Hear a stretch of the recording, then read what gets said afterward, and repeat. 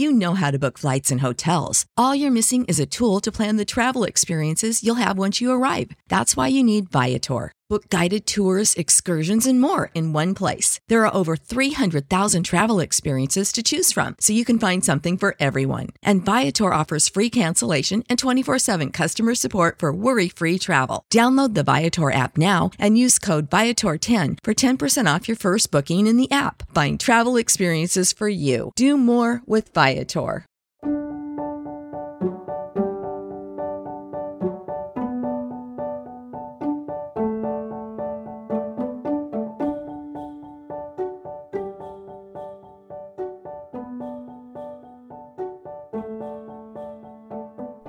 Hello everyone, welcome to Revived Devos. Today's Devo is by St. Augustine.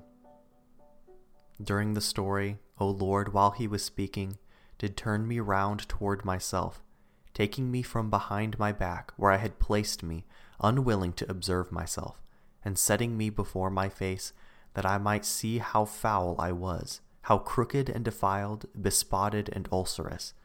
And I beheld and stood shocked. And where to flee from myself I found not.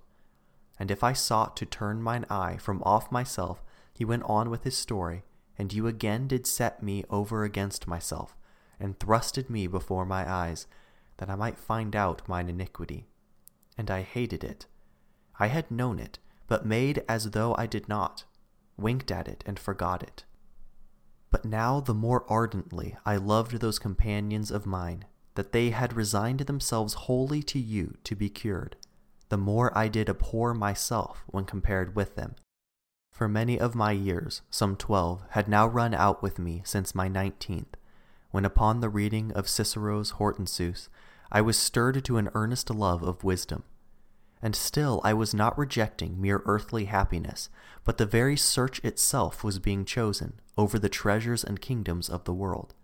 But I, wretched, most wretched, in the very beginning of my earthly youth, had begged purity of you, and said, give me purity and strength to stop sinning, only not yet.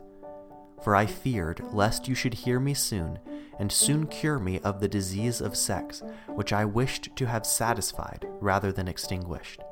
And I had wandered through crooked ways in a sacrilegious superstition, not assured, but as preferring it to the other superstitions, which I did not seek religiously, but opposed maliciously.